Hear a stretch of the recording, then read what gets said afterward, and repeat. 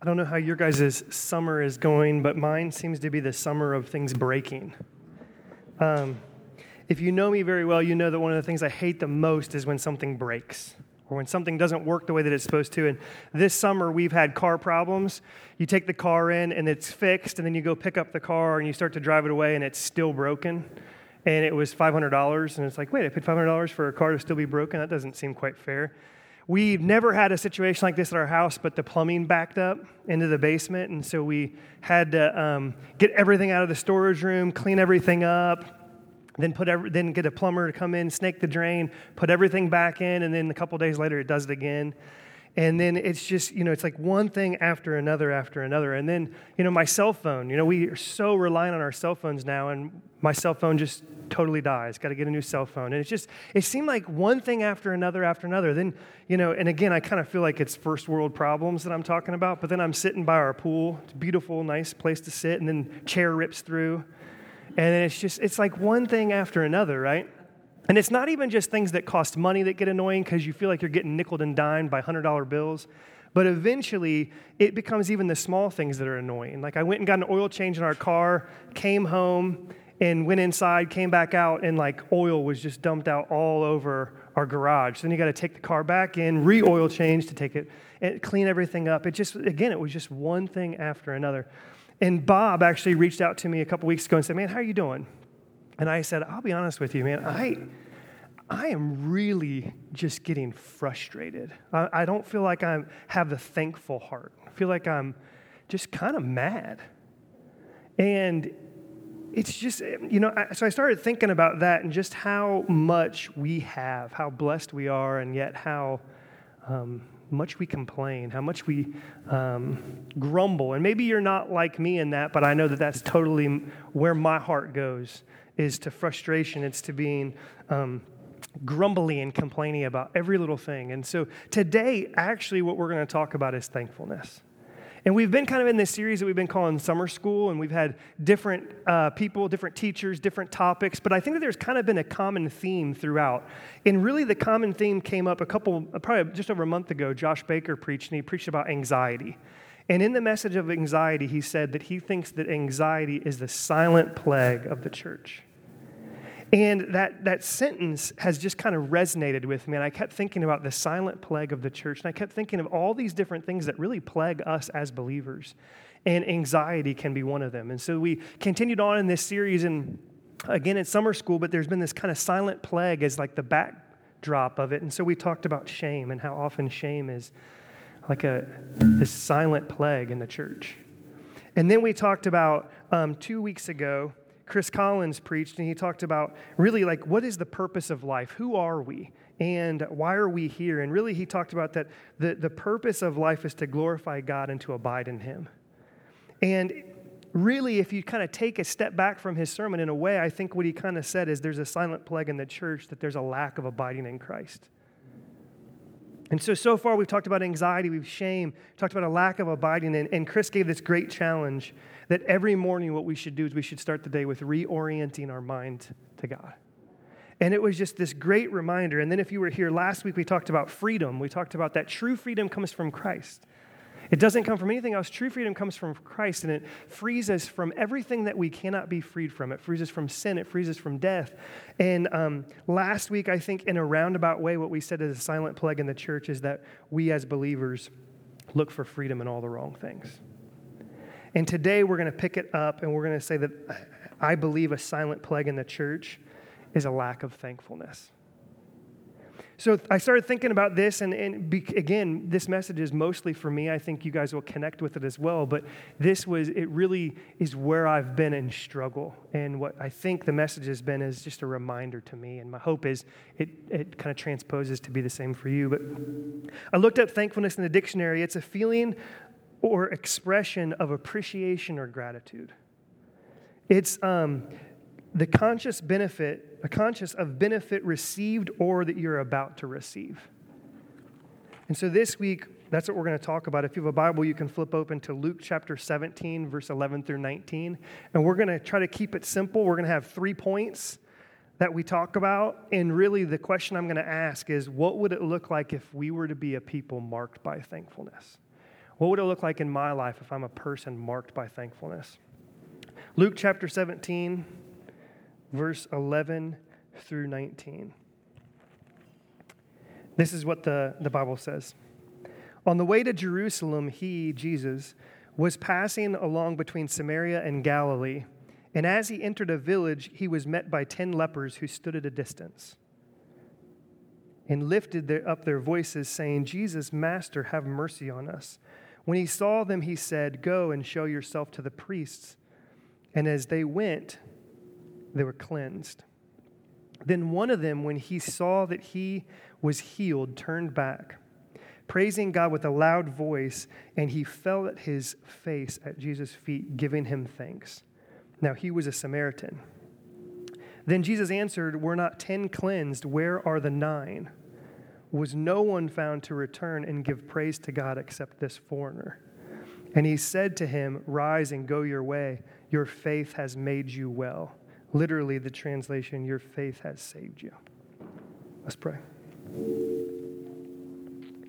Father God, your word says that it is sharper than a double-edged sword. So God, I pray that you would use your word to penetrate. Your word says that it's used to teach, rebuke, correct, and train in righteousness. I pray that you would do that in our hearts. God, I know that I myself need your word to penetrate me deeply. So I pray that you would do that. We again thank you so much for your word that gives us so much. So we pray that you would use it. In Jesus' name, amen. So we kind of have this pretty straightforward story here. It's Jesus is traveling. If you remember a couple chapters back in Luke chapter 9, Jesus sets his face toward Jerusalem. So he's on his path toward the cross. And so he's traveling. He's not making a straight path. He's kind of weaving around. But as he goes, he's headed toward Jerusalem. And he gets to the edge of this village between Samaria and Galilee. And he comes across 10 lepers. Leprosy, we don't really talk much about because we don't really have to worry about it too much, but there are still some places that do, and throughout history, there's been huge, huge issues with leprosy. If you are a tech person and you have your phone, what I challenge you to do is, and you can do this while I'm talking, open up a Google search and type in leprosy. Feel free if you'd like to. Type in leprosy and do images.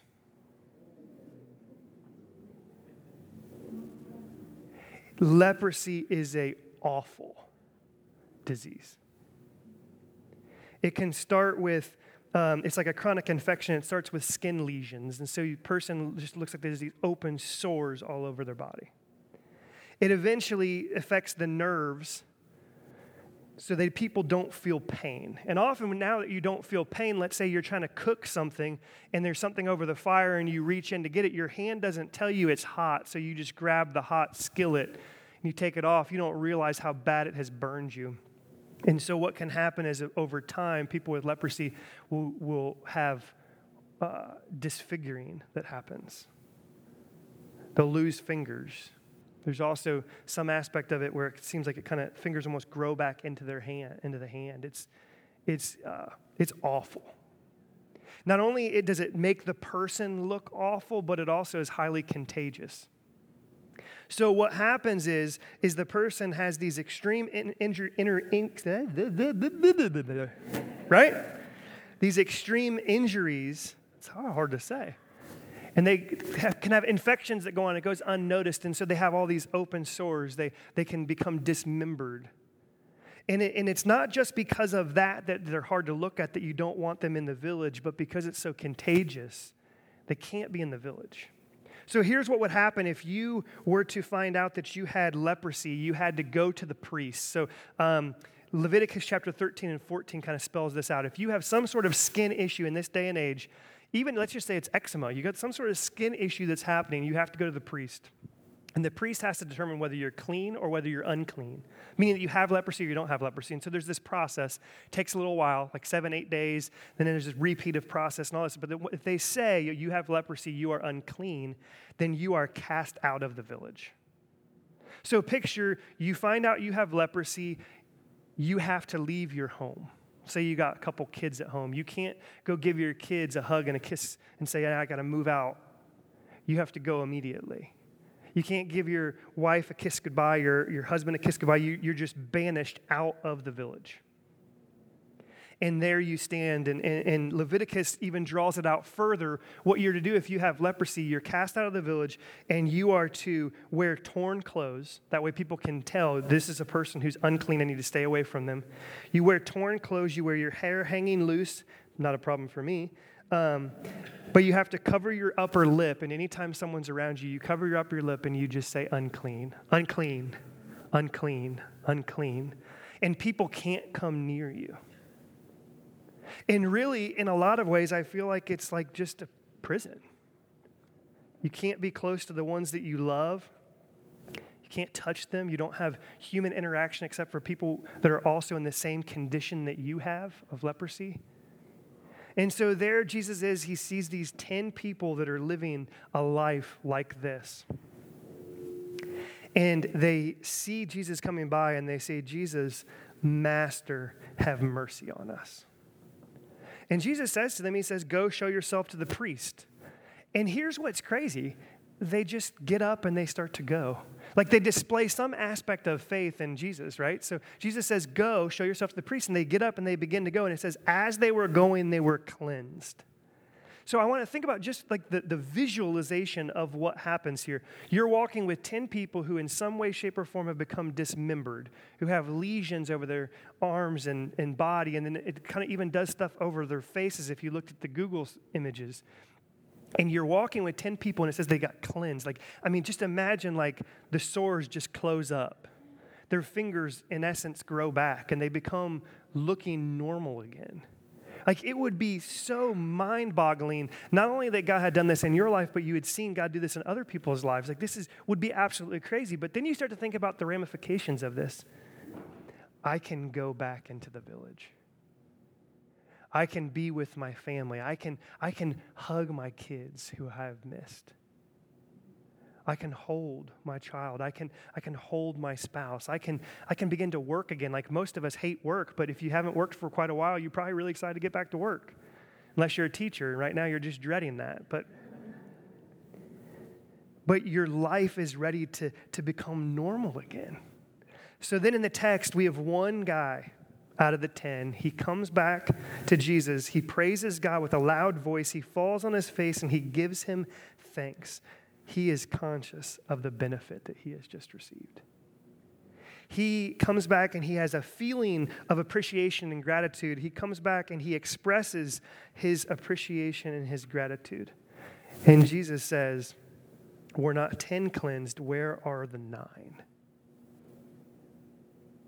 If I'm honest, I am so often in that 9.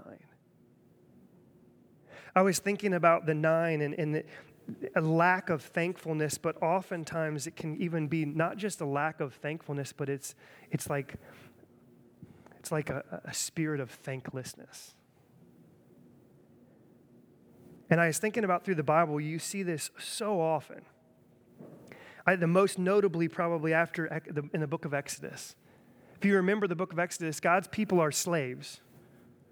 And then God rescues them out of slavery. They cross through the Red Sea, and there's so much that I could go into there. But they cross in the Red Sea, and now they're free, right? And so what should they do? Be super thankful. God, you have freed us. We're no longer subject to slavery. We don't have to make bricks anymore. We don't have to do all this. Like, this is so awesome. You are such a good, good God. But what do? Then, like, right away, we want water. And, man, that's so much my heart. God does something miraculous. I'm like, hey, wait, what about my water? So they ask for water, and then the water's not sweet, so then they want sweet water. So then God gives them sweet water, and then they drink in the water, and they're like, actually, we really want food too. And so then God gives them bread. And they're like, well, wait a second, God, we want some meat. So then God gives them quail. And throughout this whole process, it says that they are grumbling against Moses and Aaron. They're grumbling against God. And they even say, we had it good when we were in slavery. Did you just bring us out here to kill us? And how often do we have a spirit of thanklessness like that? Do we sound like spoiled kids to our God? Like, if I'm honest, I can oftentimes treat God like a genie in the bottle. Like, I would like health. I would like this. I would like, you can just, I don't want this to break. And we treat God like that. And the Israelites do that. They're not content. They're grumbling. They're not conscious of the benefit they've received. God just saved them from slavery, and yet they're worried about a drink of water. And the more I was thinking through this, I was like, you know who that sounds like? That just sounds like me. What about you? Do you feel like you are a person that truly is a thankful person, or would you say that you struggle with that? I definitely have over the past month or so. And again, what would it look like if I were to be? What would it look like if we were to be a people marked by thankfulness? 3 things I want to talk about. Number 1, if we are to be a people who are marked by thankfulness, our eyes would be off of ourselves and off of our earthly circumstances. Meaning our earthly circumstances wouldn't control our thoughts. I want to think about these 9 people, okay? So the 9 guys, they don't turn back to go thank Jesus. They continue on their path. But why do they do that?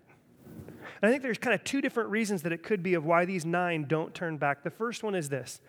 If you become healed, you are cleansed, you do not have leprosy anymore. Here's the process according to the book of Leviticus.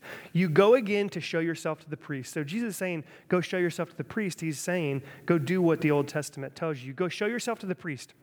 If it appears that you are cleansed, you need to buy, I forget which animal it is, but you buy an animal for a sacrifice, and you give this offering to God. That's step 2. So 1, present yourself to the priest. 2, you make an offering. Step 3 is you wash all of your clothes, you shave off all of your hair, and you bathe.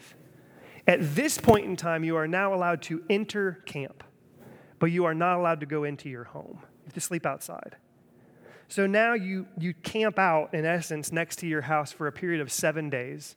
At the end of that 7th day, if you still appear to be clean, now what you do is you again wash all of your clothes, again shave off all of your hair, just the stubble that has grown back in 7 days. You bathe again, and at this point in time, you again go to the priest to present yourself. And on that 8th day, if you still have no signs, you are now deemed clean. I don't know about you, but if I had missed out on much of my life, if I'd had all these things going on in my life, I might just want to get back to life as normal. I think there's a strong possibility that the reason why the 9 people didn't turn back to praise Jesus because they wanted to get back to their life. And how often is that me? I don't thank God because I just want to get on with my life. So there's another reason why I think that they wouldn't turn to go thank God, and maybe deep down inside they think, you know what? It wasn't fair that I had leprosy in the first place. It was your fault, God. I didn't deserve it. I've already missed out on too much of my life. Why would I turn around to go thank you?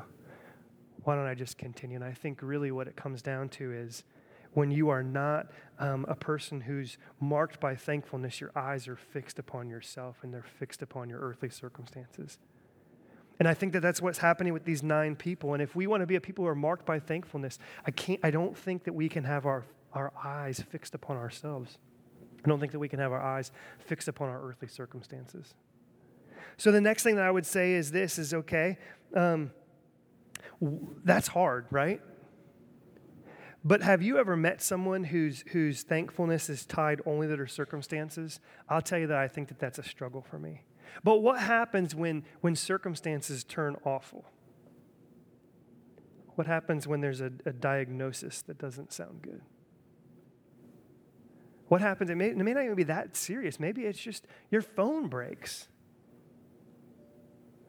Your basement backs up. And if your thankfulness is tied to the circumstances, you're going to have a huge problem.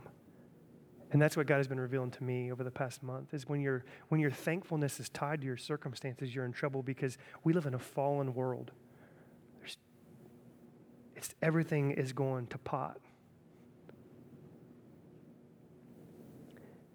But I don't think our thankfulness can be tied to circumstances. I was thinking about Paul. in the Bible. And Paul, in 2 Corinthians chapter 11, Paul lists out things that he's experienced. He says he's labored, he's been imprisoned, even in solitary confinement, we find in Acts. He was beaten countless times. He was often near death. He was flogged. He was beaten with rods. He was stoned. He was shipwrecked. He was lost at sea. He experienced danger from rivers, robbers, his own people, Gentiles. He had danger in the city, danger in the wilderness. He had danger from false brothers.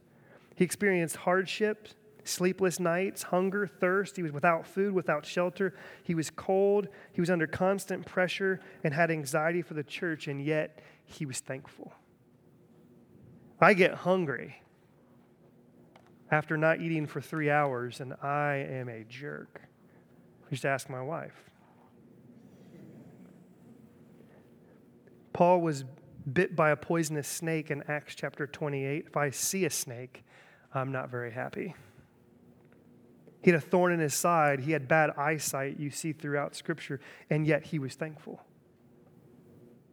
I don't think that our thankfulness can be tied to our circumstances. Paul said in 1 Thessalonians 5:18, give thanks in all circumstances. In Colossians 3:16, sing psalms and hymns and spiritual songs with thankfulness in our heart to God.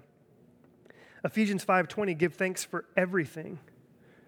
Philippians 4:6, do not be anxious about anything, but in everything, by prayer and supplication, with thanksgiving, let our requests be made known to God. Other places, he says that we should always be thankful, constantly, continually, without ceasing, give thanks to God. If we are to be a person who's marked by thankfulness, our eyes cannot be on ourselves and on our earthly circumstances. What else would it look like if we were to be a people who were marked with thankfulness? Number two, our eyes wouldn't be like on ourselves, like I said. So where would our eyes be? Our eyes would be fixed on Him and His mercy. If you remember, at the beginning of this chapter, as they call out to Jesus, what do they say? They say, Jesus, Master, have mercy on us. I've talked about this before, but I think a good working definition of grace and a working definition of mercy are this. Grace is getting what you don't deserve. So let's say you're bad all year, and on Christmas you still get gifts. You experienced grace because you were a horrible child who shouldn't get gifts, and yet your parents are gracious and they give you gifts. Like, that's grace. Mercy is when you don't get something that you deserve. What's interesting is the 10 of them said, have mercy on us. So what are they saying? They're saying, we deserve this. But they don't have their eyes fixed upon themselves. They have their eyes fixed on Jesus. The one does, and he sees mercy. He orients his mind to Christ. But I think there's something deeper than this. I don't think that he's just overly happy about no longer having leprosy. I think that's the start of it. But I think it has to go deeper than that, because I don't think that this text is telling us to be happy of your circumstance. I think what happens is his eyes are off of himself, his eyes are on Jesus, and he sees his mercy. And I think what he realizes, there was a bigger problem than my leprosy. See, the bigger problem than leprosy is spiritual leprosy. And how often are we people with a spiritual leprosy? A numbness of heart. We have thoughts and patterns in our life. Maybe we're starting down a path that we don't realize how dangerous it is. Remember the person with leprosy, they don't realize how dangerous it is for them to reach in and get that pot because they've lost the feeling of pain. And how often it is when we are not keeping our eyes fixed on Him, we begin walking down a path of our life. We're making these choices, and what happens is we don't realize how dangerous the thoughts and the patterns are. I think what this guy realized, this one realized, is that he had a bigger problem than his leprosy. It was spiritual leprosy. You see, I think that there's a difference between being glad and gratitude. I think all 10 of them were super glad. Like, this is great. I don't have leprosy. And I think that we can think of thankfulness more like being glad. Like, yeah, God, I'm glad that the sun is out today. I'm glad that you've given me a place to live. I'm glad that you've given me a wife and children. But there's a difference between being glad and gratitude. And I think that all 10 were glad, but only one had true gratitude. He had his eyes off of himself and his eyes fixed on Jesus and his mercy. And if we can't do that, then what are we going to do when the times of life get real difficult? See, I think this one guy saw his mercy, saw Jesus' steadfast love, saw his faithfulness. I was reminded of Lamentations 3:22-23. The steadfast love of our Lord never ceases. His mercies never come to an end. They are new every morning. Great is your faithfulness. I was thinking about Psalm 136. If you have a Bible, I'll flip open to Psalm 136, and I would challenge you to read all of this the rest of the day. But I'm going to read the first couple verses. Give thanks to the Lord, for he is good, for his steadfast love endures forever. Give thanks to the God of gods, for his steadfast love endures forever. Give thanks to the Lord of lords, for his steadfast love endures forever. To him who alone does great wonders, for his steadfast love endures forever. And it continues to go on. It is impossible to be a person who is thankful when our eyes are on ourselves and on our earthly circumstances. But if we're going to be a person marked by thankfulness, our eyes will be on him, and we will see his steadfast love.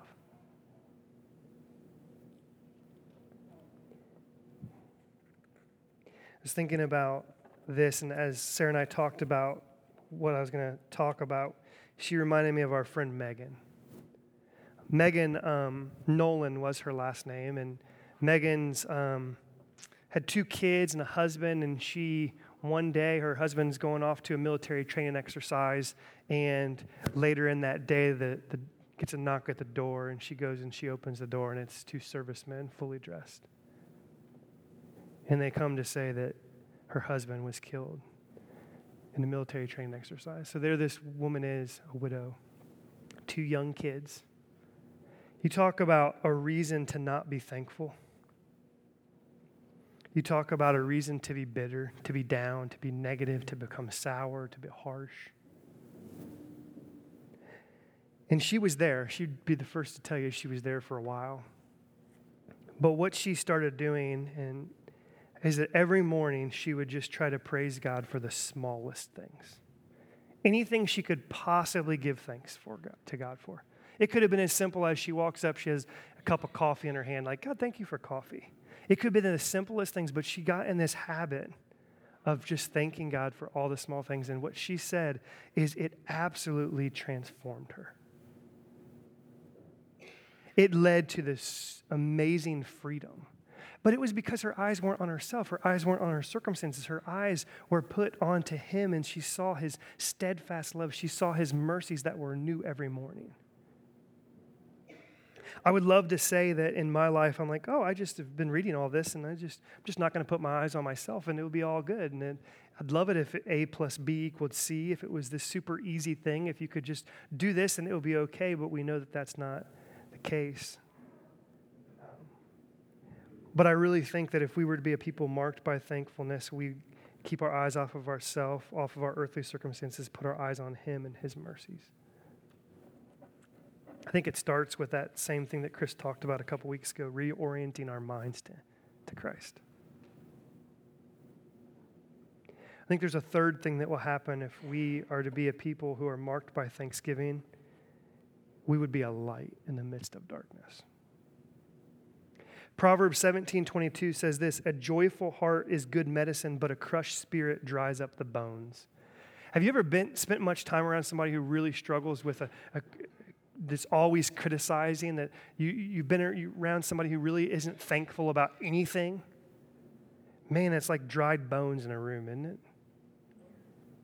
Proverbs 15:13, a glad heart makes a cheerful face, but by sorrow of heart the spirit is crushed. Have you been around somebody who's just seems like they're just crushed? They're hard to be around. Proverbs 15:15, all the days of the afflicted are evil, but the cheerful of heart has a continual feast. I feel like over the past month as I've entered the room at times, I have been an afflicted, crushed, dried bones person because I have this spirit of thanklessness. Rather than being thankful to God for all He has done and who He is, my eyes have been on my earthly circumstances. But if we are going to be a people marked by thankfulness, what would it look like? We would be a light in the dark world. Philippians 2:14-15 says this: do all things without grumbling or disputing. Other translations will say without complaining or arguing. That you may become blameless and innocent children of God without blemish in the midst of a crooked and twisted generation, among whom you shine as lights in the world. It's really easy to say, just don't think of yourself. Don't think of your earthly circumstances. Just look to God. And I'd love it if it was just that easy.